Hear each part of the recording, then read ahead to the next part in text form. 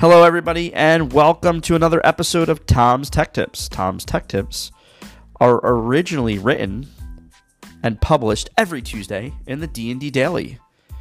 You can subscribe for free to the D&D Daily by visiting www.d-daily.net. Today's tech tip is about VPNs and why you should use them while you're on public Wi-Fi. So we went a little bit off the beaten path in the last episode as opposed to me in a monotone voice reading the tech tips. I'm just going to talk through them. Keep in mind that we publish tech tips every Tuesday, so a lot of the tech tips that you're hearing today in 2019 started in mid-2017, so we're getting caught up. We figured this is a better medium for some folks to get out there.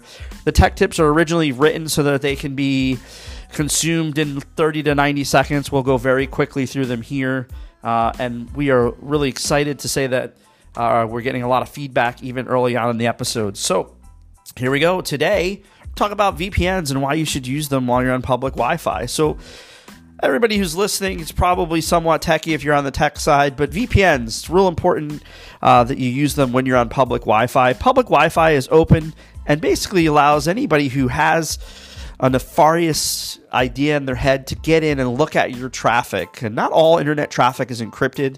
There are some misnomers out there. Today, there's a lot more encryption. So when you're on Facebook or checking your mail, most of that traffic's encrypted. But sometimes there's little bits and pieces of it that's not. So a good rule of thumb is when you're on public Wi-Fi to use a VPN. If your company that you work for offers a VPN, turn that VPN on, and what that does is it basically encrypts all of your traffic while you're on that public Wi-Fi.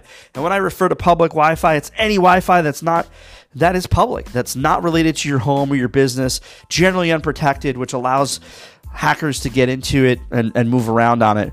Just recently, I was in Holland about 2 weeks ago, and I stayed at a hotel, very nice hotel, right, kind of in the center of the city, and I was speaking to the hotel guest, and they said this is the hotel where two Russian hackers were arrested with hacking equipment in the parking lot. And it really reminded me to bring this tip back.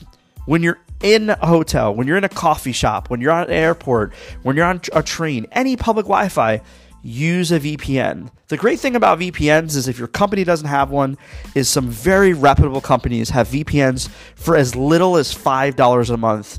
And if you think of any reputable security company from Norton to McAfee or any of those folks, they all basically have some sort of VPN offering. My favorite VPN is Windscribe.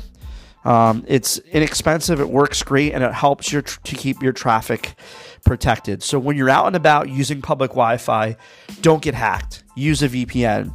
Another quick important note is if it's free, there's generally a reason for it. Nothing is free. I often, when I speak about this topic, get asked the question of, I use a free VPN. What do you think of that? Well, I got to tell you, nothing's free in life. And anybody who tells you they're giving you something free, there has to be some sort of information they're gathering.